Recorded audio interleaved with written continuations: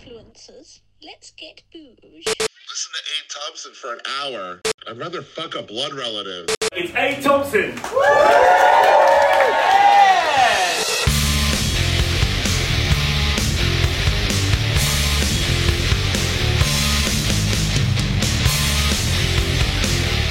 Bow, bow, bow, bow, bow. Ladies and gents, welcome back to another episode of Abe Thompson and Other Disappointments. Episode whatever the fuck it is that we're on now. I honestly don't know. How you doing? What's going on out there? Welcome to the show that seeks to level out your chemical imbalance, as long as that chemical imbalance is weighted towards happiness. If it's your first time joining, welcome to the party. Sort of party, I don't know. It's a sort of more of a like a daiquiri-drenched soiree while Rome burns in the background. That's it's sort of an end of days piss up. I like to think of it. You know, it doesn't matter if we're talking about climate change, Brexit, politics, dystopia, nuclear war, what's going to happen when we run out of fossil fuels, the mortgage crisis. Everything is just fucked. Okay, everything is fucked. Now sit and drink with me. That's my USP here. I'm your host, Abe Thompson, and I am here to level out your optimism. Bring you back down to earth. Back to the crushing weight of reality. Cheers, by the way. Well, that doesn't sound good, Abe. That doesn't sound tight. That's hardly a sell. I'm actually quite happy at the moment. Oh, really? Are you now?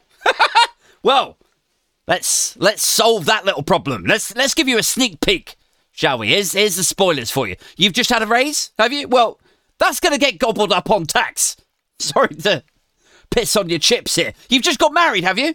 Right, okay. Let me just tell you, half of them fail. About half of them now. End in divorce. Have you just qualified as what? A technology project manager? Have you? Wow. No, that is good. All that hard work and studying and case studies and essays, and now finally you're a project manager. That is something. But societal collapse is just around the corner. And frankly, Dave, it'd be weird as fuck if your name was actually Dave and you had just qualified as a project manager, and I'm just sat here, right? You're like, whoa, what the fuck? That's a bit too close to home. But frankly, if you have just qualified as a tech PM, you should have studied joinery or some shit, or well building, or something useful for after the apocalypse. But I'm a qualified project manager now. Well, fucking great. But I'm here to tell you, your wife is going to be disappointed in you after the apocalypse. I promise it. Because she's going to be like, listen, it is great. It is great, Dave, that you went to Portsmouth for 3 years. That is amazing, really. But do you think you could project manage us some clean water, maybe? Could you Agile Six Sigma us a crossbow to fend off the cannibals, David? That's where you're headed. And that is very much the vibe of this show, in case you were wondering. This show is a bummer. Set your expectations to low and your tensions to high, as we once again cannonball dive bomb into another hour of me bringing my darkness to your light. Anyway, so, yeah, before we get started, I just want to quickly mention that there are still some tickets left for the September live show. You can still jump on that if so inclined. If you've enjoyed the podcast so far, maybe you've checked out 2 or 3 different episodes, and maybe you're feeling the satirical music that I've been throwing together. You might have heard that on Spotify, or seen me put it out on Twitter and YouTube and whatever. Oh, and if you enjoy the comedic stylings of one Otto English or Ashley Hayden and so on, click the September gig link in the description. Come see me. Because we're having a night of stand-up and, a live podcast. There's going to be booze, satire. We're all going to be hanging out afterwards. Let's fucking do this. So, yeah, you can still get tickets for that if you have a look in the description to this episode. Okay, so what's going on out there? What should we talk about today? I've got something that's on my mind, right? There is a story that I found that I thought was quite interesting, like jarring, really. You know, it's a story of responsibility, right? It's a story of Americana. And also it's kind of a story of booze, really, predominantly. I mean, you know, we could dance around it and hype it up a bit as though there's, you know, fucking Shakespearean themes and all that. But mostly it's a story about alcohol, I think. Anyway, so here we go. So do you guys, dear listeners, influencers, do you remember a Netflix documentary series last year called The Murdaugh Murders? Sounds a bit weird, doesn't it? Murdaugh or something? I don't really know how big it got. I assume it was like, you know, a true crime smash hit. But that's mostly rooted in the fact that it was on Netflix. So, you know, reasonable budget, I guess, and marketing and all that. And also that it started with a drone shot. You know, like a drone shot going over a small town. If that's how it starts, fucking boom. I'm locked in. That is all that it takes. Doesn't matter what you're doing. Fucking forget it. If there's a drone shot and a Netflix logo, I'm invested. Like, I don't care what you're doing right now as you're listening to this. Like, maybe you're cooking, commuting, maybe you're barely paying attention, even, and you're only listening to me because I'm so boring that an episode of my podcast is the shit that will actually send you off to sleep. Maybe that's my USP, you know? I'm a sort of ASMR for depressives or something. Like, you can't sleep unless I'm whispering awfulness to you. Maybe I'll branch out, you know? Maybe that's a new route to me solving my mortgage woes. I just sell terrifying facts on Cameo. Like £5 for a 20-second video. And in each one, I just calmly explain another existential calamity to you. That would be my... Because I'll do it, if that's what you want, guys. If Farage could do it, I can make a buck too.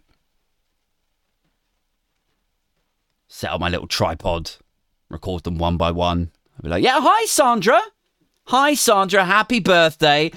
When the oil runs out, you're going to be too much of a burden to your family, and they will leave you in a Cornwall cave like a fucking 70-year-old Native American slumped on a raft and pushed out to sea. You know, like the old Native American retirement home. That's your future, Sandra. And again, happy birthday. I reckon I could be onto something there. I don't know. Anyway, whatever it is that you're up to right now, you know, what are you doing right now as you're listening to this? You're working, maybe, or fixing the boiler, waiting for your dad's funeral to start, you know, whatever it is. If I showed you a flat screen TV right now, a Netflix logo fades up and then fades out, right? And then if it goes into that drone shot, you know, it doesn't matter where it's where it's ascending up. Like, it could be ascending over my hometown of Maidenhead, Berkshire, right? And the voiceover would start, you know, it'd be like, a leafy suburb in the south of England where families are raised and retirements are enjoyed. Because it's, you know, it's pre-apocalypse, right? Like, no one's getting left in a cave just yet. Although, you know, we'll see how the social care reforms work out. It may fuck around and become actual government policy. Like, anyway, where retirements are enjoyed and families love one another. And, you know, there would be footage of grandparents in the garden laughing with their kids. You know, and then there would be slow motion cameras of birthday party balloons and kids playing. You know, maybe just in the background, like a sort of blur, you could just about make out that there's a barbecue going on, a dad flipping burgers maybe or something. And then the voiceover would continue, be like, where good people are mostly untroubled by almost everything. You know, there's no organized crime. There's minimal drug trafficking. They're untroubled by the news. even. They're mostly untroubled, even by dreams. That's like the cushy, wholesome, affluent opener that they'd go for, isn't it? Like, and then there's like a sudden whoom, and then like the suspense music would come in, or like slow motion of police cordoning tape flapping in the wind, or and then the voiceover comes back. But what happens when this Tory Nirvana is touched by sex and murder? Like, you would watch that, wouldn't you? Don't fucking lie. I know I would. I would watch that. All 13 episodes, an hour long each. I'd turn my phone off for it. And that is how all of them start, isn't it? It's like, it's perfect, and it's a drone shot, and then it's awful. You know? Somebody died. It's good, and then it's really bad. It's, in fact, it's more than that. It's like affluence, and then evil. Like, you know, like what's a good example? Like it all looked, you know, upper middle class and respectable. But then it turns out that the guy in the staircase was a shamed, closeted homosexual that would rather his wife was dead than that anybody would find out that he was gay. You know, boom. Shame, murder, evil. It's like affluence, then evil. Same thing. Just a perfect existence, then murder. And what was the other one? Like a few years ago, this came. Like, the one about the New York billionaire guy. The Gist. Wait, no, that's the podcast, isn't it? The Jinx. That was it, right? Same thing. Like, outwardly, a rather well-to-do heir to a real estate fortune. That's the drone shot. Then fade up and pan out, and it's, oh, wait, no. He's a sociopathic killer that offed his first wife and then his best friend. And like this perfect existence, and then murder, affluence, and then evil. Like, it really is a sort of innate problem, isn't it, when you think about it? Like, we have this shock factor that upper middle class people couldn't possibly be murderers as well as everyone else, you know? But I thought murdering was just something that filthy fucking plebs do. Well, yeah, me too. This is shocking. Because, the plebs, like, they're always doing it, aren't they? They can't bloody help themselves. Bloody spice-addled brains and the moral failures of the poor. But now you're telling me that a rich and well-to-do man was also driven to murder? Like that? I am so shocked that I am definitely engaged in this boxer. So that is why we like these stories, isn't it? That's why we get engaged and hooked on them. Like, it's kind of a gross, innate classism in us. Is it? Anyway, look, this murders shit that I was talking about is kind of the same vibe. You had this, South State American family, the Murdors, who were outwardly affluent. They were upper middle class. They were respectable and good, for want of a better word. And then, well, then it's, I hope I'm saying their name. I'm really paranoid now that I'm mispronouncing the name. Is it Murdors or Murdars or so? Like, I kind of think you have to be a Southern State Yankee to be able to say their name right, you know? The Murdars is how they, it's like Brits can say quid and mate, but it never quite lands when Americans say it, does it?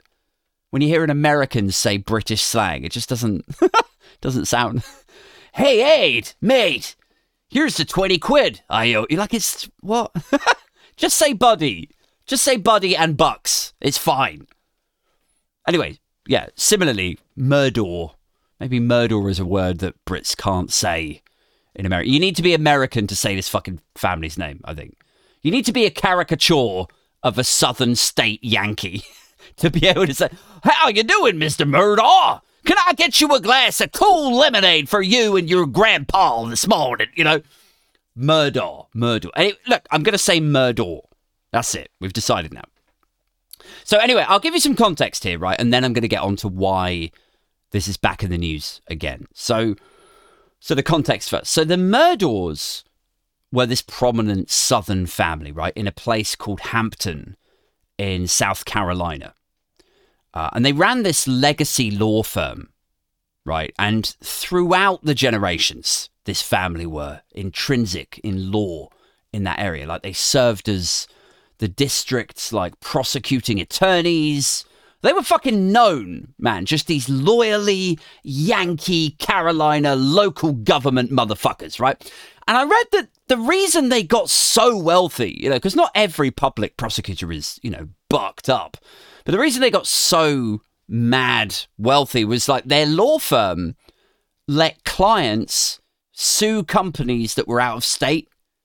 Also, like, it was a change in the law and it allowed them to start doing it where you couldn't before, but now you could. So anyway, they made a killing. Like, no pun intended. And that came in the noughties, so they made a fucking ton of cash, right? And so the Murdaws are like this fucking dynasty shit, You got the great-granddad who was the lawyer and the prosecutor, and then you've got the grandpa, and then his sons who were, the father of this kid, and then his brother, the uncle, as he's referred to, and just loads of fucking lawyers called Randolph Murdaugh. Basically, like, they're all called Randolph. I recall, like, it's Randolph Jr., the third, senior, all that shit, the way that American families sometimes do. If they're not stealing our fucking town names, they're just renaming their kids with their own exact precise names. Like, they're not the most creative bunch, are they? When it comes to naming things, Americans. Anyway, this family is just a, dynasty of men who are legally called Randolph Murdaugh, right? And then everyone calls them, variations thereof. So, Randy or Buster or Junior to differentiate, right? And again, this is a family who are outwardly respectable. They are a well-to-do family. But then it gets kind of fucked up. Because you got all the Randolphs, right? But you've also got the father, who's like the main guy, Alex Murdaugh. I know this is all getting very true crime podcast here, but I just want to give you, ample context and shit. So how is it fucked up, eh? Right, so the family are off their nuts on booze, like, the whole time. Right? So that's the first thing. And then the second thing, the dad's, Alex Murdaugh, is embezzling money from the family law firm to fuel this spiraling opioid addiction. And unfortunately for him, in the midst or at the height of this, stealing cash from the law firm shit, his son, Paul, crashes this boat that he owns, Alex, the father, and now he's kind of on the hook for it because he's the owner and it's his son that did it, and, And there was some suggestions of, like, neglect of his son, Paul, right? That he wasn't a particularly attentive father, and the mother, it was kind of disjointed family, and so the son is like this sort of, cliche teenage tearaway addict, constantly fucked up, sociopathic tendencies. Like they say he showed absolutely no empathy when one of the girls was missing off this boat from the boat accident, right? And so anyway, this boat crash just sends everything unraveling. And the cops are investigating, right? And as they're asking questions and circling this family, and it looks like they're going to get sued for wrongful death or like negligence or something, then legal investigators are asking why Alex, the father and the boat owner, can't cough up $10 million, right? And he's like, I can only probably scrape you together like 1 million, right? And they're like, hang on, wait, what the fuck? Like, you're the Murdaws, man. Like, show us your bank records, motherfucker. You've got this massive house and the cars, and everyone knows you run that fucking legal firm down the road. How have you not got $10 million? But what they don't know, obviously, is that he's been feeding this drug addiction with everyone else's money for like 10 fucking years. Right? And so, I don't know why I'm laughing. It's just, there's something funny. I guess because I'm so broke and, you know, we're having some problems with our mortgage and everything. It's just kind of nice. There's an uplift to my mentality when I hear that some rich motherfucker out there was struggling a little bit. Maybe that makes me a bad person. I don't know. Go fuck yourself. Anyway, so his kid is now on the hook for 25 years for drunk driving the boat. Turned out to be fatal, right? And as the father, he's having to probably cough up, right? And as this is all starting to just explode, Alex Murdaugh, the father, takes his kid, Paul, and his wife out into the woods, and they both die of multiple gunshot wounds, right? And you're watching this shit, and you're like, whoa! Like, so he killed his wife and son to what? Like, to distract from his financial affairs, or to make it look like some sort of, you know, eye for eye justice hit, you know, because a girl died in the boat, like maybe somebody that loved her then took his son away from, you know, because if that was the vibe that he was like, then it becomes not a story about, you know, Alex Murdaugh, the financial embezzler, the out of control addict with a tearaway son who killed his friend's girlfriend in a boating accident. All of that's gone now. Now it becomes a story about a grieving father who somebody maliciously targeted. Perhaps to get even about the boating thing.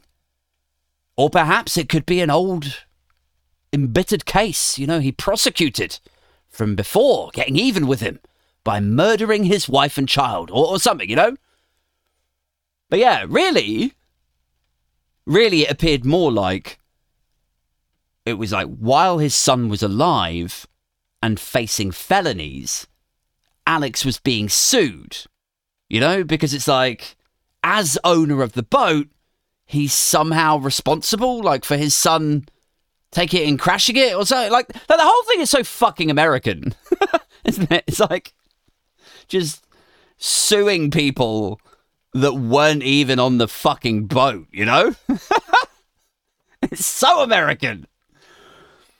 And so anyway, in suing Alex Murdaugh and asking for his bank statements, right, huge problem for Alex. And so it felt like in watching this thing, like Alex is like, okay, well, look, while my son is alive, this is the state of play. But what if Paul dies? What if I murder my son? Well, then, you know, why would you sue a poor grieving father when he's just lost his wife and child? Like, how could you do that? Why would you do it? How could you be so callous? Kind of thing, right? It's fucking sociopaths, man. Every time. Expecting empathy of others that they so rarely impart themselves. You know what I mean? Well, they wouldn't target a grieving father, would they? I mean, that would be unspeakable.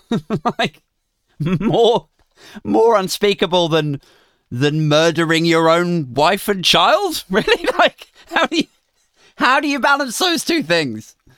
What is the exchange rate of those two things? Anyway, look, long story short, let's try and keep this as brief as possible. So they do look into it all. And they also look into a 2015 murder of this young gay guy that some witnesses had said he was beaten to death by Alex Murdaugh's other son, Buster. And I'm like, fuck me, man. Look, the murkiness of this is that, like, at every turn you think, like, to begin with, you're like, oh, it's just a bit of embezzlement, right? And then you think, oh, it's just a marine fatality, you know? And then you're like, oh, no, it's just a double homicide on the farm, you know?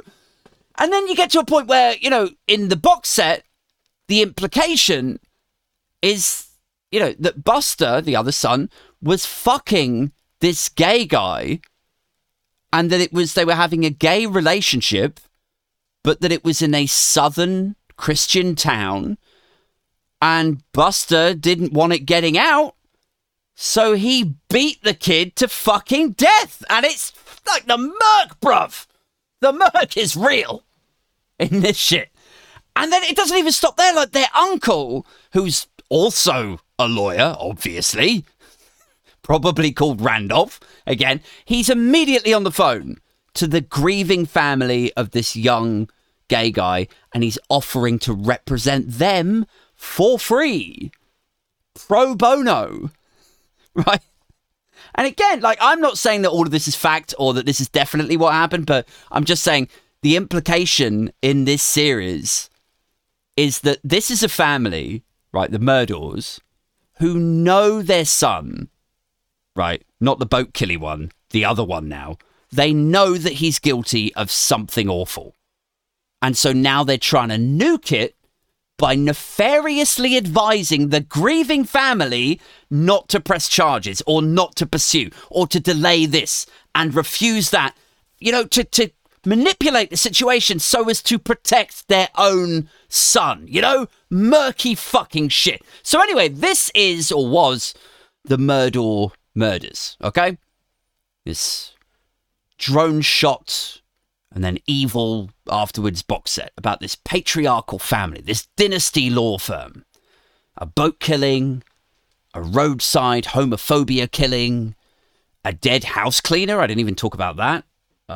Just all manner of fuckery, man. Like lies, addiction. It's all in there, guys. Fucking fill your boots.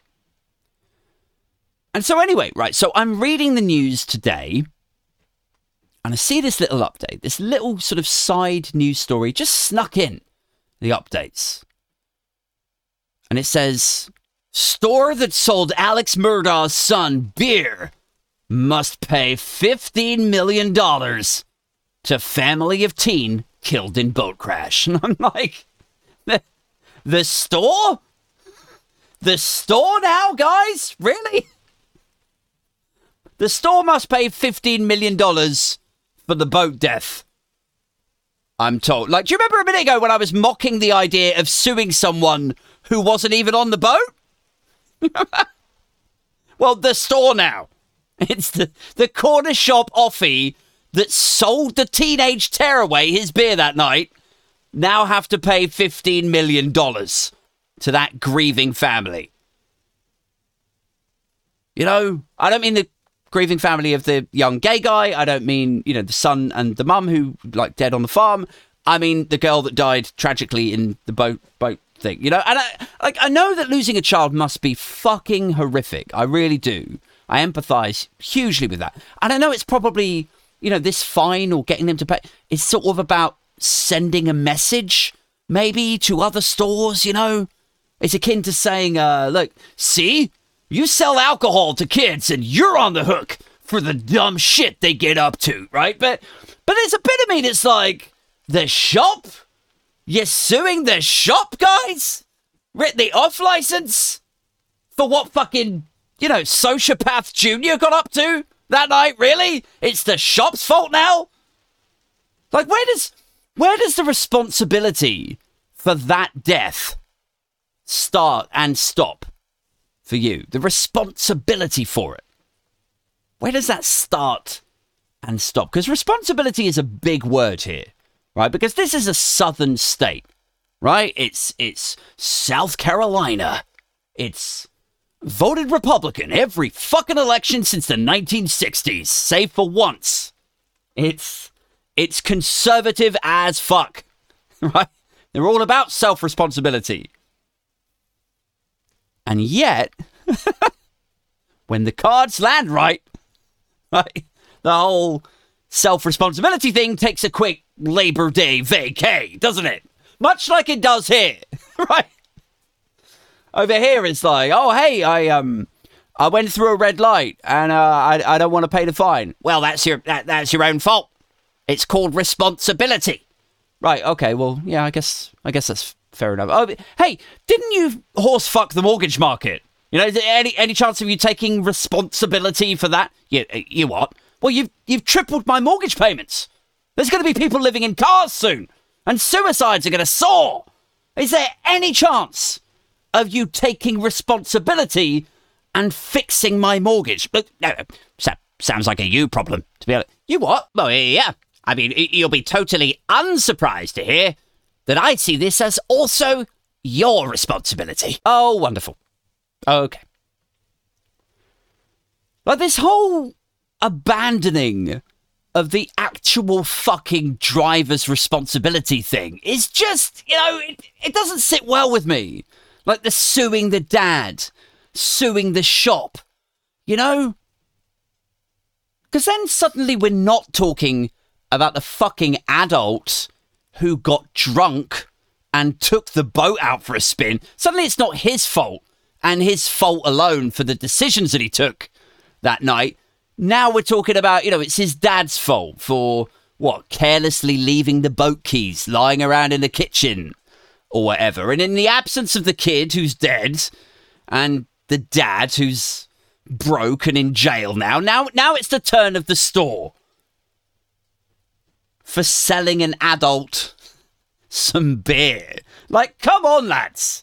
Like, it feels a little bit like, Because, like, I have questions. Like, first off, would you still be suing the off-license if the kid was still around? Like, if the kid was alive, still, would you be suing that corner store? Probably not. I don't think. Then the story would just be like, well, the son of a wealthy local lawyer was jailed for 15 years today for drunk driving a boat. But that would be the end of the bulletin. It wouldn't be sponsored by Quickie Mart anymore. And second, this whole thing reeks of that American aversion to responsibility. This very American, although not exclusively American by a long shot, but this very American style of ignorance, right? Where you don't look at the actual reasons behind shit, the drivers for why something happened. It's like if we look at the nuts and bolts of this, like what happened? A 19-year-old got drunk and crashed a boat and it killed someone. And, still you'll get people like, you gave that boy the thing that made him feel all dumb and invincible. What, money? No, the devil's liquor. You sold that innocent child the devil's juice, and that made him think he was untouchable. No, I'm pretty sure that was the money as well. But he was laughing maniacally. Also money. Well, a life of privilege, money, detachment, cyclical trauma in a family, paying it forward again and again and again. The hell you say? It was a 2-for-1s at Lucifer's liquor store. Like, it really does nothing for America's reputation when I read stories like this. As this class action happy legal fucking hellhole, people suing, counter-suing. It's like when you read about, a melee kicking off at a wedding. Do you remember that story a few years ago where this massive fuck-off brawl happened at a wedding? Like 20 people all brawling and tipping tables over, punching each other. Imagine you get caught up in that and there's glass flying and some goes in your eye and you're blinded or you're in hospital for weeks. Like, imagine suing the wedding venue because they didn't put security on or some shit. Like, it's the venue's fault. They should have foreseen this brawl at a wedding. Like, where does the responsibility start and stop for you? Because it's like for me, I'm like, look, obviously the 19-year-old who got drunk and crashed the boat, he holds the blame here. It's just with him, okay? He took the keys. He was hammered. He raced it off course and plowed it into the bridge. He caused the death. Like, you should be prosecuting and suing that fucking idiot. And look, I'm sorry that he's dead. Ish. I mean, but that is where the blame lies. Okay? So if you sued his estate, fine. Like, I don't know how much that kid was worth, though, like him in his own right. And I know even suing his dad now seems like you're on a fucking, hiding to nothing because he's broke and in jail and all of that. But But suing the off license for shit that people do when they're drunk, like, that seems just like, why stop there? You know, why not sue the brewery, right? Like, why not sue the boat manufacturer? Like, they should know these fucking things are going to get used by idiots. The lawyers should be like, you motherfuckers should have known when you built these things that rich, entitled assholes would buy them. You should have known. Because honestly, who has the money for a speedboat? You know what I mean? Who buys these things? I'll tell you who buys these things. Assholes. That's who buys them. And then who actually rides them? The playboy sociopath sons of assholes. The partying, liquored up fire hoses of testosterone. That's who drives these things. So yeah, you did have a duty of care, actually. Mercedes, or Bombardier, or whoever the fuck made this thing. You're telling me you can fit these things with aircon and wireless internet, but you can't price in a $75 breathalyzer? Really? Huh? Yeah, you fucked up. And we're gonna send you the bill, motherfucker. Like, if I was their lawyer, I'd be doing it. I don't know, man. Anyway, like, suing the off license, though, for the dumb shit a 19-year-old does when he's drunk, you know, it's just a stretch, guys. It's just, I'm having a hard time making sense. Do you know what it reminds me of, though? It reminds me, you know, all this talk of responsibility and people blaming stuff for the venue and all that, right? It reminds me of this guy I used to know. And he used to hang around the bowling alley that I worked at. Right, quick tangent for you. So there was this guy, right? And we'll call him Paolo. Because, I mean, that was his name. So why wouldn't I call him that? I mean, that was his name, Paolo. So anyway, Paolo, he didn't work there, right, at the bowling alley, but his brother did. And so he would always be hanging around. He'd have a few beers. He'd come down and watch the footy. He would talk to his brother, and then he'd fuck off home and stuff. Anyway, and Paolo was engaged, right? He had this pretty blonde fiance, big boobs, you know, seemed kind of nice, I guess. I didn't ever really interact with her much. One of many attractive, blonde, big-boobed women with whom I've enjoyed a distant relationship with over the years. Anyway, they were together and they seemed all right and they were engaged and, you know, happy enough, and they would come down for a drink every now and then, the way that you do. And anyway, then this other pretty blonde started working there. Yeah. And he doesn't work there. Remember, he just hangs out and talks to the staff and waits for his brother to finish. And sometimes he might stay late and have another beer, and he might give you a lift home if you're stuck for a taxi. He's that kind of guy, right? Just kind of hangs around, talks to the staff. Anyway, he's down one night on his own. No fiance around, right? Waiting for his brother. And he and this new blonde girl, they get talking. And you can see where this is headed. Can't you? Right?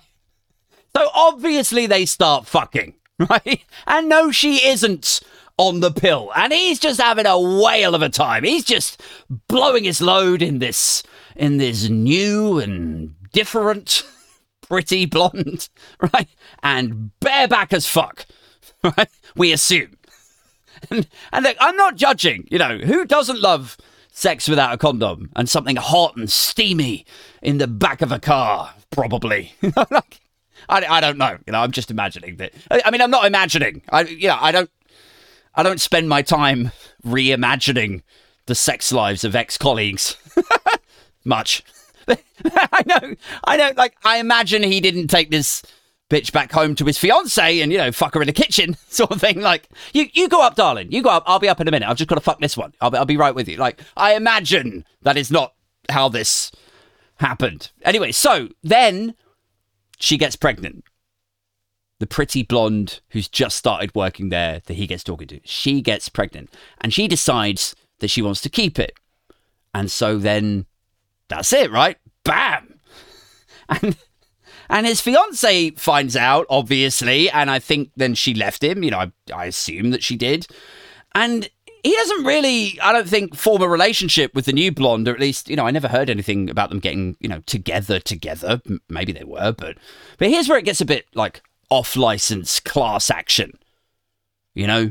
Suing the venue for the thing, because the next time I saw him, right, after his relationship had fallen to pieces, after he had knocked this girl up and had a baby, and he had to pay maintenance for it, for 18 years, or, and take responsibility for, off the back of his own recklessness, right? Do you know what he said to me? He said, "Oh, I hate this fucking place. This place ruined my life." Like it was the bowling alley's fault. Like it was the fault of the bowling alley that you flopped your dick out in your car and blew your load in this ripe, fertile 21-year-old with zero protection. Like there's such a comedic element to it, isn't there? It's like it's such short-termist, primal stupidity. Are you sure this won't come back to bite you? No, it's fine. It's fine. I'll just fuck her raw. It'll be fine. Nothing bad can come of this, surely. I mean, it's got all the components to completely alter the trajectory of my life. But I'm sure that nature won't definitely take its course. Like, it's absolutely going to. Like, and 9 months later, this place ruined my fucking life. Like, did it though? Did it, Paolo, really? Like, you don't even work here. Like, what is this, Hotel California? Like, you're just setting a foot in here is bad enough. This place ruined my fucking life. Like, I know it's bad. I know it's bad, Paolo. Like, I know the customer service was questionable. I know we ruined a few kids' parties here and there. This place ruined my night. It's maybe a sentence I would accept. Like, I'm not going to lie. Like, you ruined my Friday is a phone call that I heard multiple times Monday morning in the sales office when I used to work in there. Listen to some angry events coordinator for Nortel or something. You ruined our quarterly. Like, holding your hands up like, yeah, I know, but what are you going to do? The food wasn't very good at all. And all of the staff looked miserable. And you just can't be arsed taking the call. You're like, well, yeah, this isn't the fucking Savoy. We're all on fucking minimum wage. And you're in fucking Maidenhead, And worse than that, we're in fucking Maidenhead, right? And even worse than that, we're all in a bowling alley in Maidenhead. Like, you're going levels deep bad with this, with every one of your Friday night decisions. Just be thankful you didn't spend your Friday night in the staff toilet of a bowling alley in Maidenhead in January on a Tuesday, or like... So yeah, this place ruined my weekend. I would accept that, but this place ruined my fucking life. That feels like, maybe shirking responsibility a tad. Like, the board of Mega Bowl didn't force you to fornicate, did they? Like what exactly are you accusing a leisure company of now? Like, fucking corporate rape? Did they force you to fornicate that night, Paolo? Is that what happened? Did they corporately rape you? You fucking moron.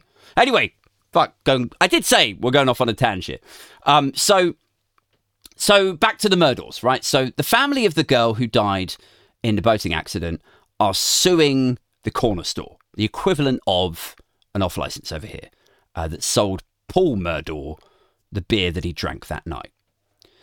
Now, here's the other bit that feels a little bit off for me. I don't know. See what you guys think. The article I'm reading is on usnews.com. And it says, under South Carolina law, even if the jury found Parker's Kitchen, which is the chain, the store, right, only 1% responsible, because they're tied together in the same lawsuit with Alex Murdaugh, whatever, like they're part of the same lawsuit, because Alex Murdaugh is now fucking broke, then under that law in South Carolina, the other party gets saddled with the entire bill. So Parker's Kitchen, the chain, the store, with its deep pockets, is apparently now that's why they have to pay almost the entire settlement. Like, what the fuck, man? Like, how is that fair? Like, I'm sorry if this sounds like I'm batting for the wrong team here, but it just feels weird to me. Like, I'm up for holding corporations to account. I really am. We know this. If you've listened to me babble on about corporate tax avoidance before, or petrochemical multinationals ball-sacking the planet, paying shareholders billions in dividends while the rest of us pick up the tab through fucking, higher taxes and green levies and all that, desperately trying to curb the effects of their pollution. If you've listened to me rant about that stuff before, you will know that I don't particularly warm to faceless, sociopathic companies, and how they get off the hook for stuff. But when it comes to off licenses, no. I mean, with the nuts and bolts of what I'm saying, I don't know, I'm with the company right now. This is fucking balmy. I mean, like, just as a point of fact, right? Like, the reason I tend to go hard on the companies generally is because they very rarely face anything near to the repercussions that the people that they hurt do. Like pollution. We all have to breathe in shitter air and get washed away in the monsoons and burnt out by wildfires, and starved by the lack of food production. While those motherfuckers buy New Zealand islands and nuclear bunkers and shit to escape the damage they're inflicting. And I know sometimes people are like, well, they get fined for it. Don't they? That's the language they understand, Aid, is money. So yeah, we'll hit them where it hurts. We'll fine them. And I'm like, these fuckers have got insurance just in case they get sued for shit, right? Insurance pays out for that. They've budgeted for it. Like, you sue them for, $50 million because your kid developed asthma because they didn't use the right chemical on a block of flats or something, right? And you think that's a kick in the balls. You're like, yeah, I sued them for $50 million and I won, Then what happens? They just turn around to Aviva or Lloyd's of London and they just go, yeah, can you take care of this for us? Like, anyway, back to this thing I was doing before. Like they don't give a fuck. They don't get individually sentenced. Like, no judge is like, I now sentence you to have to breathe in toxins for 1 year. Nobody's saying that. Well, what happens is they get fined, in inverted commas. But they don't get fined and, like, forced by a grand jury to drink shit water, do they? They just get a bill. And then they pay the bill, which is like, basically a mail redirect to the insurance company. I doubt they even see the fucking fine. It just goes straight to Lloyd's or straight to Aviva. And even then, it's just something paltry and insignificant most of the time. Like, what was it the other week? Tesco or Asda or something, like one of the big supermarkets got fined £50,000 for jacking up the prices of petrol even after the oil price had dropped, right? Profiteering. It's a racket.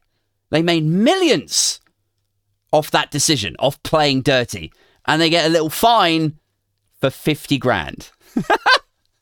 That fine is like, oh yeah, we fined him. We hit him where it hurts. That's the language they understand. It's money. That fine is like a fly landing on a pit bull and biting it. and the pit bull's like, oh, that kind of hurt, sort of ish. Anyway, well, it's gone away now, and goes back to mauling a toddler. Goes back to its everyday thing. They get fined and then they crack the fuck on again. So yeah, generally, I'm on the side of the people when it's the public versus the company, right? But just this particular one happens to feel like a bit of a stretch. I don't know. Or maybe I'm a raging alcoholic and I only ever come to the defense of off licenses. Like, it could be that. Like, the kid, Paul Murdaugh is dead. And I'm like, he's the one to blame for this. So there's a part of me that's like, whatever happened to just being glad that the killer is dead, you know? Whatever happened to just being like, this guy killed the girl, and then the person's like, oh my God, I hate him. I hate him. God, if I ever got my hands on him. And then you're like, oh, well, actually, you're in luck. You don't even need to worry about it because somebody shot him in the fucking head already. Oh, right. Oh, okay. Good. You know, like, whatever just happened to being glad he's dead? I don't know, man. You know what's weird about this, right? Is I read about the store getting saddled with the debt, with the fine, right? And it, you know, it obviously reminded me about the box set itself. And then recently, like me and the missus, we've been watching the Staircase dramatization on Now TV, which is a similar thing, right? It's affluence becoming evil, right? And in a lot of these stories, it's a similar kind of vibe, right? The guy gets himself in financial problems and then the shit spirals out of control. You know, maybe he's on the hole for about, you know, £270,000, maybe. Maybe his mortgage is exploding.